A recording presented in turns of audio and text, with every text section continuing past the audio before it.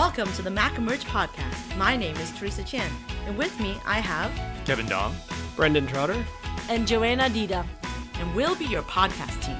Our goal is to connect all the McMaster-affiliated emergency physicians so we all get to know each other a little better. We have so much great talent and expertise in this region. We want to highlight it into one regional podcast. Each podcast features one invited guest to speak about their expertise or interests. Additionally, we will feature external speakers who have delivered regional rounds at one of our teaching sites. And don't forget about the residents. We'll be featuring stories about our residents and what they've been up to as well. All right, are you ready? Let's get started with this month's episode. Hey everybody, thanks for tuning into our podcast. We're finally getting into the FOAMed game, eh? Hey T-Chan, what's FOAMed anyway? Well, I'm glad you asked. FOAMed is Free Open Access Medical Education. It's largely a movement that was started by Mike Cadogan in Australia and has spread around the world. The idea is that medical education should probably have no paywalls blocking you from access, and so a bunch of educators have actually devoted their time to create free and open access blogs and podcasts to share with the world. That's super neat. And so we're doing this for Mac Emerge? Isn't there a lot of FOAMed stuff out there? There sure is. There's awesome stuff like Life in the Fast Lane, Canadian, MCRIT, emergency medicine cases. But at the end of the day, we started thinking around here that we were missing something that would connect our emergency physicians from across the region that all work within the McMaster Emergency Medicine family. And so we thought maybe we could start a podcast that could connect us all. Wow, that sounds like a great idea. So we're going to be focusing on some of the local talent, eh? Absolutely. We're going to feature people from all over the region too, not just Hamilton. We're going to make sure we get out to Niagara, interview some people in Brampton. We're really going to try to make this a regional podcast. And don't forget the residents. We are going to highlight some MAC emergency residents who have specific areas of interest of their own. That sounds amazing. We should also talk about life outside of medicine. Maybe something like life in the slow lane. Yeah. That's exactly right, Kevin. We're going to try to incorporate aspects of all parts of life for the emergency physician. So, without further ado, let's get on with our first segment.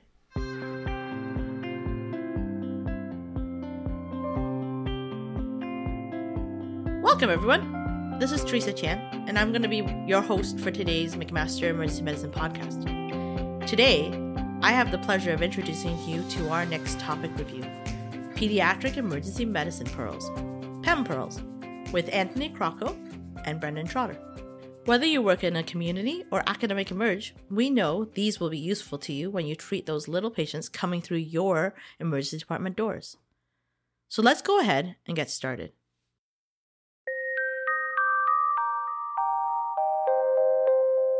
Hello, everybody. I'm Brendan Trotter. I'm here with Anthony Crocco. He's an associate professor here at McMaster and the head of emergency medicine here at the McMaster Children's Hospital. And he's going to talk to us about some pediatric pearls and some of the other things that he thinks, especially those of us that are relegated to the adult world entirely, might find useful these days. Well, thanks for inviting me to do this. Yeah, I'd say that it's there's a few things that I've learned over the years about pediatrics that I think may be a little bit different than what you guys see with your adult patients. But I know as general emergency physicians, you see everything that comes through the door, which includes kids. And it's really the play between kids and parents. And it's often the parents bringing kids in as opposed to the kids initiating that contact. By and large, most kids would do anything to avoid the emergency department. And so it's usually the parents that are initiating that contact. And it's interesting, over the years I've had a bit of a transition in my own perspective on this. Very early on in my training, I sort of felt that my definition of emergency, which was you have something life-threatening and therefore you need to be in my department, my emergency department, and that's what the sign says. That was kind of my definition of emergency, was something that was going to kill you in the near future. And over time, what I've come to realize is that it actually matters less what my definition of emergency is, and it matters more what the parent's definition of emergency is.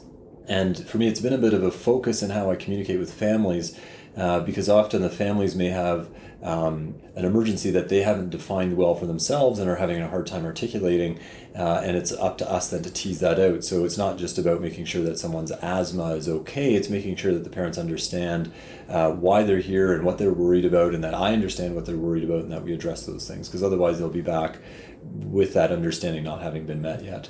And I find the two large drivers of that, and the reasons kids come to emerge, is often revolves around actually, with the one primary driver would be just fear. And so the parents are afraid, and they're often afraid because of a couple things, but it's usually three things that we see. One is lack of information, and then two is lack of control, and three is emotional investment. And so the emotional investment is actually the best part of this. And I think that what's nicest about kids is that 99% of the time we have a disposition if they're going home, which I know is different in your adult world, where sometimes you get adults come in and they don't need to be admitted, but now they can't go back home, and so you're sort of stuck in this nebulous, I don't know where to put, where you can safely go. Thankfully, kids get to go home to their families 99% of the time. And so, the caring aspect of this, I can kind of relate to more so now that I have my own little guy. The aspect of the information, I think it's not one of stupidity, but it's one of ignorance. And I think it's easy to vilify parents who bring their kids where we deem it to be unnecessary. I think more important is for us to try and gain the parents' perspective as to why they're here. And it's often because of lack of information. There's something that they don't know, they don't understand. They're here because they're worried. And so for us, and how many times, you see somebody and they say, oh, I looked up on Google and this is, they told me to come in. And it's interesting because when you go and do a Google search, as you would do if you were a parent and you were looking for that information, a lot of the information that you get from the internet is actually quite worrisome and wouldn't necessarily alleviate your fears, but actually stoke the flames. And so, realizing that parents may not have the medical information to make a decision at home, realizing that they're getting misinformation likely from the internet, and that they have a vested interest in their child who they love above all things else, it becomes then easy to understand why somebody might come to the emergency department. And then the sort of third part of it for me is a lack of control. And that's for me where I think we have a role not just to deal with whatever the imminent medical emergency is, and deal with whatever information emergency there is, but also to empower the parents as best we can, so that they're left leaving with information, with reassurance, and with a plan. And part of that for me is making sure that we direct them to appropriate websites or appropriate information. So a general Google search is likely to yield you, quite a lot of misinformation or poorly understood information. But moving parents towards like the Canadian Pediatric Society website for parents' information at least puts one level of quality control on that interaction. Other things for me that I stress with parents is the idea of when you're leaving the emergency department, understanding what to expect, understanding when you should go see your primary care physician, and understanding the third tier of that, which is when to come back to emergency. And I think if we don't do that and don't lay that out for families, if anything changes when they leave, they're going to be back in the emergency department. And so trying to clarify with families, for instance, if a child has a viral infection and is otherwise well, that it's normal as part of the body's immune response fighting a viral infection that your child can develop a fever. That's a normal response to infection, and this is what we would suggest in terms of managing that child's comfort around that. Child not getting better usually falls for me under the category of following up with a primary care physician. And so articulating that, if your child is not better in 3 to 5 days or whatever time period it is based on the complaint, articulating that would be a good time to go back and see your family doctor. It's not necessarily a reason to come to the emergency department if you deem that to be medically appropriate. And then having a third tier of, here are some reasons to come back to the emergency department. And here at McMaster, in the last little bit, we've come up with a discharge paper that articulates some of those more specific reasons for parents to come back to the emergency department, which a lot of them I've been preaching for years about, when should parents come back to the emergency department. And historically, and pretty much any resident and medical student who's worked with me has heard of my 4 horsemen of the apocalypse, because one of these 4 things is likely to precede death in almost all cases of pediatric illness. But for me, the things that I used to articulate now are nicely written on our discharge handout, which I spend a few minutes chatting about. So number 1, just change in mentation, becoming more persistently lethargic or persistently irritable that's not gotten, that doesn't improve with comfort medicines like ibuprofen or acetaminophen, change in respiration, so breathing faster, breathing heavier, change in hydration, so drinking less, having increased outputs where they can't keep up with that, or vomiting and not able to tolerate oral fluids. And then the last is just increased concern. Do you have a good kind of rule of thumb you use for urine output in kids? Yeah, it's a good question. And so for me, it's somewhere between no urine output and full urine output is the right answer. For me, if someone's doing half the normal of wet diapers, that's certainly for me like a benchmark to say you need to be pushing fluid more. And if you're starting to lose ground from there, and so no urine output, it really depends on the child, because some kids, they pee every 2 or 3 hours and we're changing diapers all the time. And so going 12, 18 hours is actually fairly significant for that child. So, it's a more, I don't like to put a hard number on it, because that actually changes child to child, and it's easy then just to sort of say, okay, well then we're going to use 18 hours or 12 hours. But I think the trend that sort of over time you start to notice the diapers are getting drier and drier. We'd want to see that kid earlier. And part of it for me is I don't want people coming to the emergency department if they don't have an emergency by their definition, not necessarily by mine, but by their definition. If there's not an emergency, I don't want them coming back to see us. Having said that, if there is a reason for them to come back to the emergency department, I want them back sooner than later. And I think dehydration for me is a good example of that. If someone's on the road to severe dehydration, it's a lot more easy for us to intervene earlier in that process at the moderate level, where the child's maybe not as acidotic and not as dehydrated. We can get that ship turned around, and if we do have to go with an IV at the moderate stage because of vomiting we can't control, because of outputs that we can't keep up with, or whatever reason, it's a lot easier to put an IV in a kid who's only moderately dehydrated versus severely dehydrated, where now they're so shut down, IVs aren't working, and we're having to do something a bit more advanced.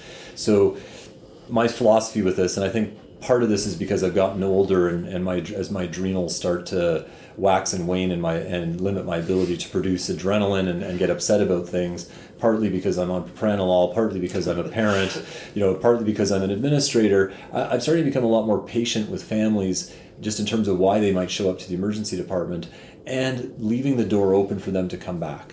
That I would rather 10 kids come back that we can reassure and send home, I'd rather that than one kid that the parents feel that they shouldn't come back to the emergency department. They keep that kid too long, and we miss an opportunity to reverse a process. So I think that last reason, when we talk about the 4 horsemen, 4 things that we want to warn parents about: hydration, mentation, respiration, concern. It really matters to me less about why a parent is worried. It's just that they are worried. Because I don't know this child from anybody else on the planet. If they're worried their child looks more sick, in my mind, that's enough for me to come and see. Now, maybe they have to wait a few hours, and that's the reality of the healthcare system, and I'm okay with that. I'm not okay with parents feeling like they can't come and utilize a resource that they pay for.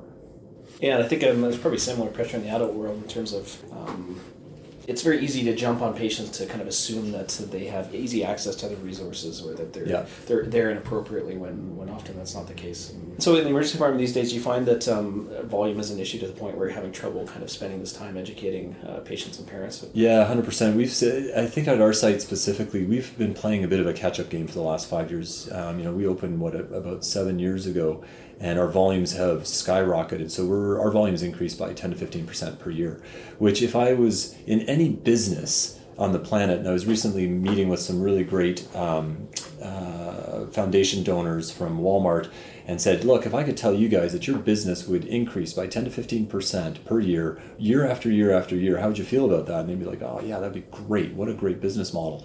Except it's not a business, and we're always playing catch up with the volumes. And so what we've found is that we're often in short supply of physical space, physician, resource, and then non-physician person resources, so our nurses and allied health folks. So we have found, especially over the winter months, that we're often shorter for time, having to see more patients and cut that timeline down. But what I try and do is find efficiencies that don't interfere with the time I need to spend with families in that last couple minutes. And so for me, that's like the golden couple minutes is, if I can speed up the beginning of my interaction, if I can be a bit more efficient with my history taking, my physical, how the department flows in terms of how much walking I have to do in the department that's actually no value added, where forms are, all of those things that play into wasted physician time. so as not to cut into the last couple minutes of their visit with me.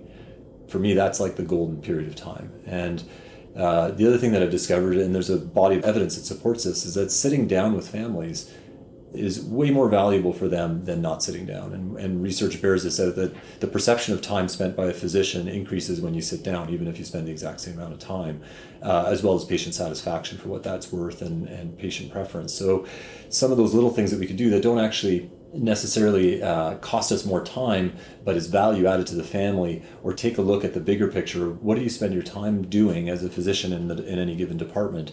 If you're spending a lot of time running around chasing charts or running around doing this, there's no value added to that. If the system can be improved in some sort of way to minimize that, which sometimes it can't just because of the realities of the way that things are.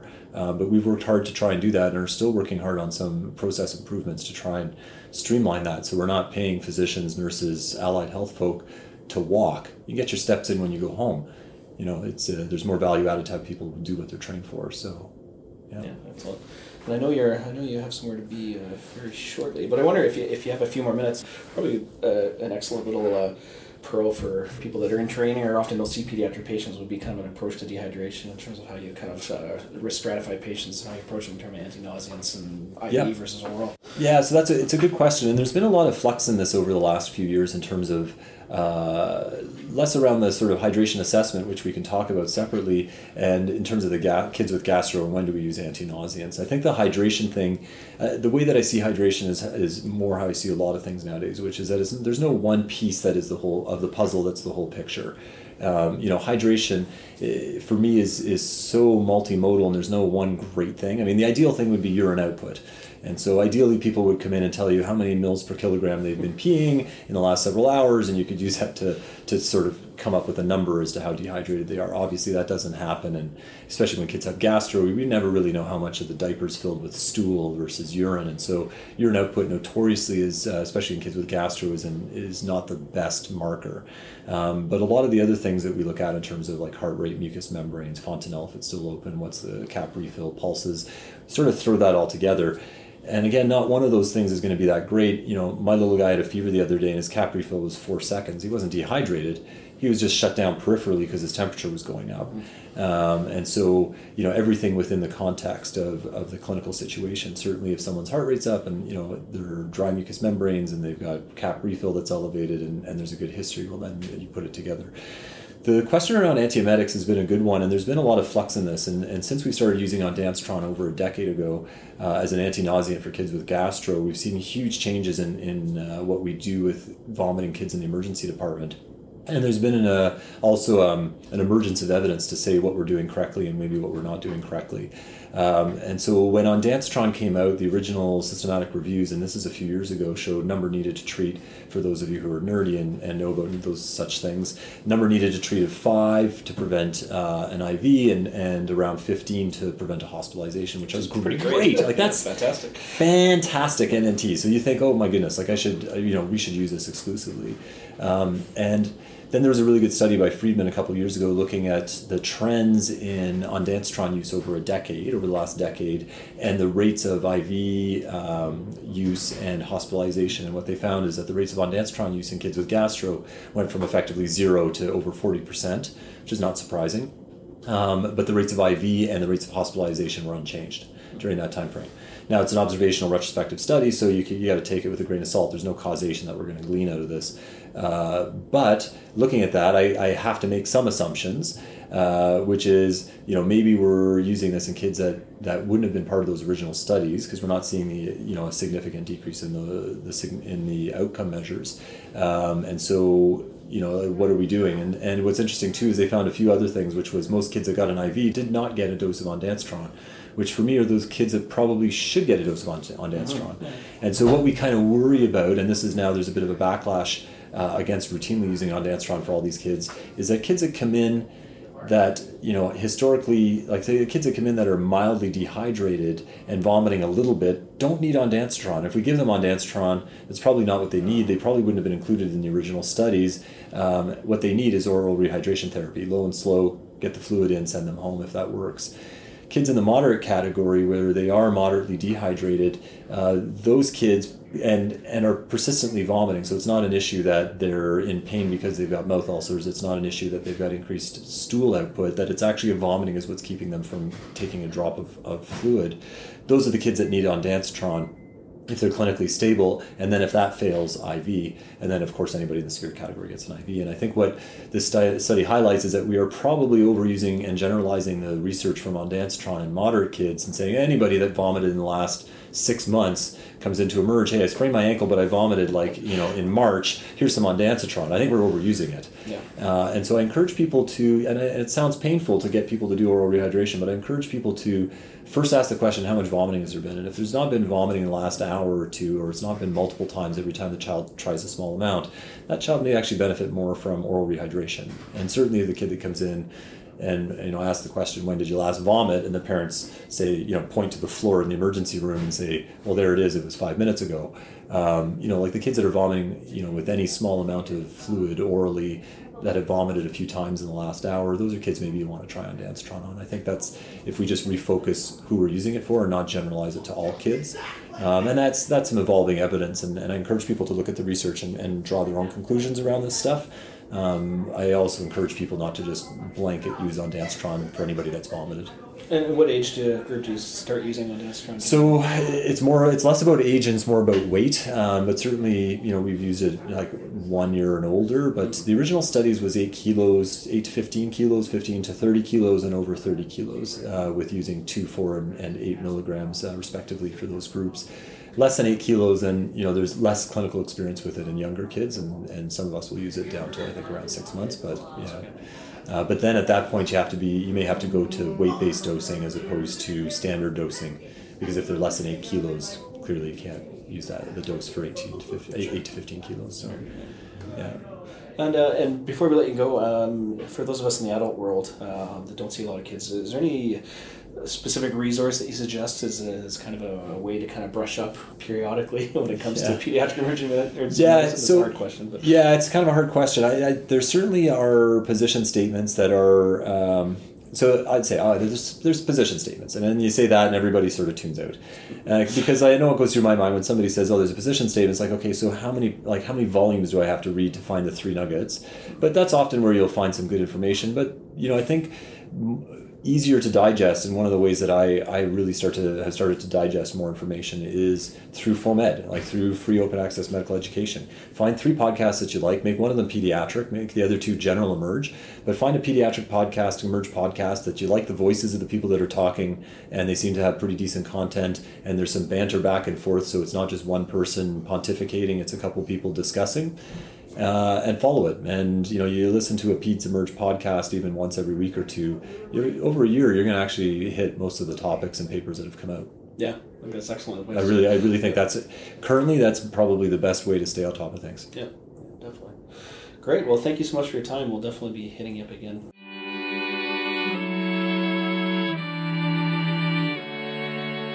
Wow, that was a really good review. Thanks to Anthony and Brendan for this informative review on pediatric pearls that are really practical. Let's summarize some of the key points for everyone so that they can take these home with them. Or actually, to work with them. Number 1, parents' definitions of emergency may differ from your definition of emergency as a healthcare provider. It's imperative to get an understanding of what the patients are most fearful of and specifically address those concerns in order to provide great patient care. Number 2, emphasize with your child's family the expected course of the illness, so they know what they're expecting when they go home, and so they don't get worried and come back. But also make sure they know what to come back for. This will help alleviate some of the fear and articulate what we as clinicians get worried about. And number 3, at the time of discharge, it is critical to review with parents that the 4 horsemen, as Dr. Krockow names them, referring to the 4 reasons for patients to return to the emergency department. These 4 things are hydration, mentation, respiration, and other concerns. Also remember, when it comes to the interaction with parents and caregivers, that we know sitting down with the family adds an immense value to the interaction. Research shows that although you spend the same amount of time with the patient, when you sit down, the perception of time is much increased from the patient's point of view. And then the other thing I want you to remember is that when it comes to assessing dehydration in the pediatric patient, a good rule of thumb is that when a child's urine output is about half the normal or expected volume, that's when you should start getting worried. Also, if there's a progressive trend of less and less urine over a couple of days, that's also an important marker. Urine, after all, is liquid gold. And then finally, when it comes to treatment of vomiting in the emergency department from gastroenteritis, ondansetron is a great medication choice to help with acute symptoms. Systematic reviews have shown that the number needed to treat to prevent an IV was 5, and number needed to treat for hospitalization was 15. These are phenomenal numbers. Remember to be aware of a generalization and overuse of ondansetron in children. And just like Anthony says, when it comes to keeping up with the ever-changing wealth of information out there, you should probably check out a couple of FOAMed sites. My favorite is Don't Forget the Bubbles for some resources that you can use. So thank you again to Anthony Crocker for being a guest on this podcast and Brendan Trotter for interviewing him. We hope you leave here with at least one pearl that you can go and apply in the next shift that you have. T-Chan out.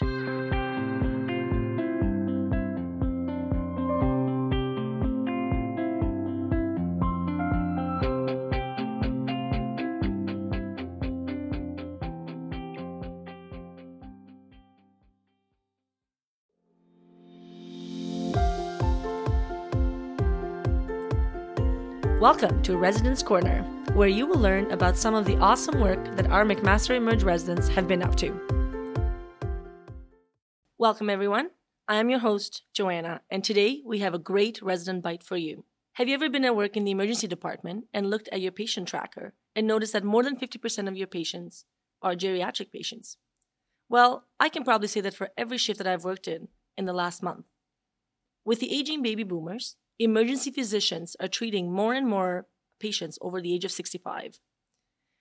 I certainly wish I had a little bit more training in treating these patients, their unique medical conditions, and considering the pathophysiology of disease. I have the pleasure of introducing Dr. Chris Capek, a resident colleague of mine, to talk to us about his fellowship in geriatric medicine. Chris, thank you so much for being here. Thank you so much for having me, Joe. As Joanne said, my name is Chris, and I'm a PGY4 in emergency medicine at McMaster University, and I am currently doing a one-year fellowship in geriatric emergency medicine at the University of Toronto. That's great to hear. And as far as I know, you're about halfway done now. But Chris, tell us a little bit about why you chose to do your fellowship in geriatric medicine. Did you always know you wanted to subspecialize in geriatric emergency medicine? So, perfect question off the start. When I was going through my PGY1 and PGY2, I wasn't sure what I wanted to do. I just knew that I wanted to do something different and a fellowship that I could complete in 1 year. And there are lots of brilliant people out there doing education fellowships, ultrasound, intensive care. But I wanted something that would make me stand out and something that I could find that would really change how I practice. And lo and behold, actually our Department of Emergency Medicine here at McMaster kind of gave me the answer by having one of the world's top geriatric emergency doctors, Dr. Don Milady from the University of Toronto, come and give our grand rounds. And after listening to Don talk and describe the silver tsunami of geriatric patients in the emergency department, it really clicked. Looking at these patients, these are not just simple cough and colds, low back pains. These are the most complex patients you have in your department outside of your polysystem traumas. And that was a really big draw for me, is I wanted to see patients that were not simple, that made you think, and you had to put your detective hat on to try and figure out what was going on. And lastly, the fact that these patients were the ones where you could make the biggest difference. Getting a patient to mobilize again, to breathe normally again, can literally change their entire quality of life. And it's not just for the patients, but also their families. Giving a family respite, having a patient become more mobile, more independent, achieving more IADLs or ADLs literally can take the stress off a family and, bring people some actual happiness again. It certainly sounds like very meaningful work, and I truly mean that. I'm also happy that regional rounds do have an impact on residents in terms of the topic that we present and the world expertise that we bring in here at McMaster University. Now, for those of us who are unfamiliar with the fellowship, what does the year entail, Chris? Can you tell us a little bit about what do you normally do during this year? Are you only seeing geriatric patients? Are you only working in the emergency room and only seeing these patients? What exactly do you do during the year? So Dr. Maladi and the University of Toronto have put together a fantastic program. And I really think this is going to be the benchmark for expanding this fellowship across Canada because it's simply amazing. Our year starts out with training in, I want to say off service, but different subspecialties that are important for geriatrics. My year began working in palliative care medicine, and it was a mix of home call visits and in-hospital palliation. And right off the start, it was something completely different than I was used to in Emerge. I was not trying to make people better. I was just trying to make people comfortable. And that was a big mind shift for me. From there, it went to in-hospital geriatrics, a geriatric clinical pharmacology rotation, which was unbelievable because when you have your patient on 20 medications and everything interacts with everything, it was an eye-opening experience to see how to actually control meds. Then we have rotations like rehab medicine, you can do geriatric physiatry, geriatric psychiatry, geriatric trauma, and then a large portion of it would be seeing patients over the age of 75 and over in the emergency departments in Toronto with a geriatric emergency nurse, a PT, a social worker, and a speech-language pathologist. And that was the bulk of the emergency training. The program also gives flexibility, is that it allows people to subspecialize in what they like about geriatrics. One of past year fellows actually went on and did a simulation geriatrics emergency medicine fellowship. She combined the two. Others have done trauma and geriatrics. So it's a very flexible fellowship where it just tries to get you exposure to all those different aspects of care of the elderly patients that you don't see just working in an Emerge. Sounds like a very well-rounded year altogether. And is this program offered anywhere else other than UFT at the moment, the fellowship? Right now, the one in Toronto is the only fellowship program in Canada. And every year they allow up to 2 fellows to join the program. And they have been going now, I believe, for 4 years coming up. And they have yet to have a single vacancy. That's good to know for our listeners. Now, switching gears maybe a little bit, and maybe with a bit of an obvious question, why do you think specifically is it important for current and future emergency medicine doctors to incorporate geriatric medicine training in their practice? Geriatrics is just so different when you compare it to things like internal medicine or what we've always come to expect of being, our emergency patient being, the 45-year-old man with chest pain. There is just so much more that you have to consider when even trying to send someone home. Do they have a caregiver at home? Do they have support workers? Do they need physio? Is there actually anybody else in the home? Can they get their own medications? Can they be mobile enough to actually feed themselves? You don't have to worry about that with the majority of your patients outside of the pediatric population just on a discharge. But then you have to think about just how frail or how many comorbidities a patient can have. Without having a geriatric lens to really see how these patients flow through the system, it's very easy to not appreciate how they can get lost, how harm can be done, or how these patients just bounce right back to the department. Well, what you've told us so far are already very important key learning points for our listeners to take home when next time they see a patient that falls into that geriatric population age group. For learners like myself, medical students, residents, or even staff for that matter, who don't have a formal geriatric training in their residency program or their education program in general, what do you think are some resources that one can turn to when needed to learn more about how to best deal with patients in this population group?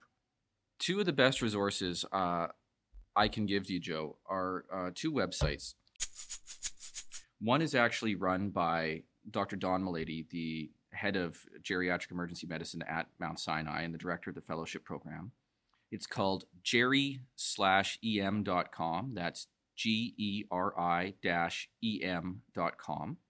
And this is literally a website based around teaching residents, nurses, physicians on how to approach problems with geriatrics or issues with geriatric patients in the emergency department. And it's all about giving you a better understanding on how to manage these patients and provide proper care. And that's probably the number one resource I can give. The second is actually a service that's provided in Ontario, but they do have free online seminars every month. And it's called gerimedrisk.com. It's all one word, GERIMEDRISK.com.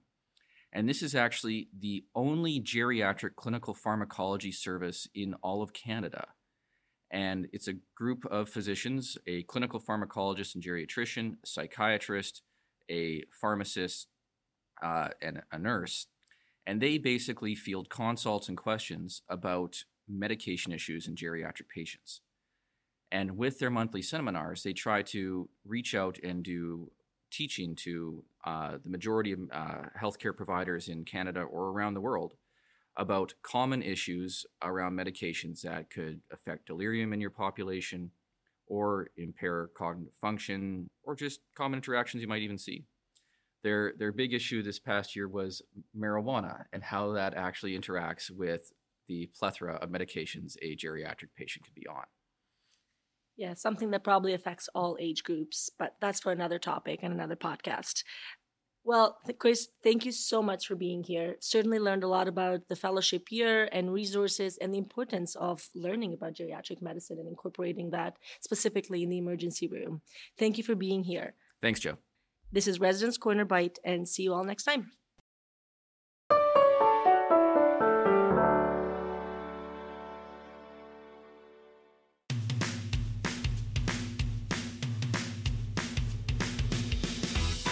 Thank you for tuning in to this episode of the MacEmerge podcast. We hope that this brings you new information and helps you up your game so you can deliver better patient care to our region. Remember, we are always looking for new talent and expertise to feature in our podcast.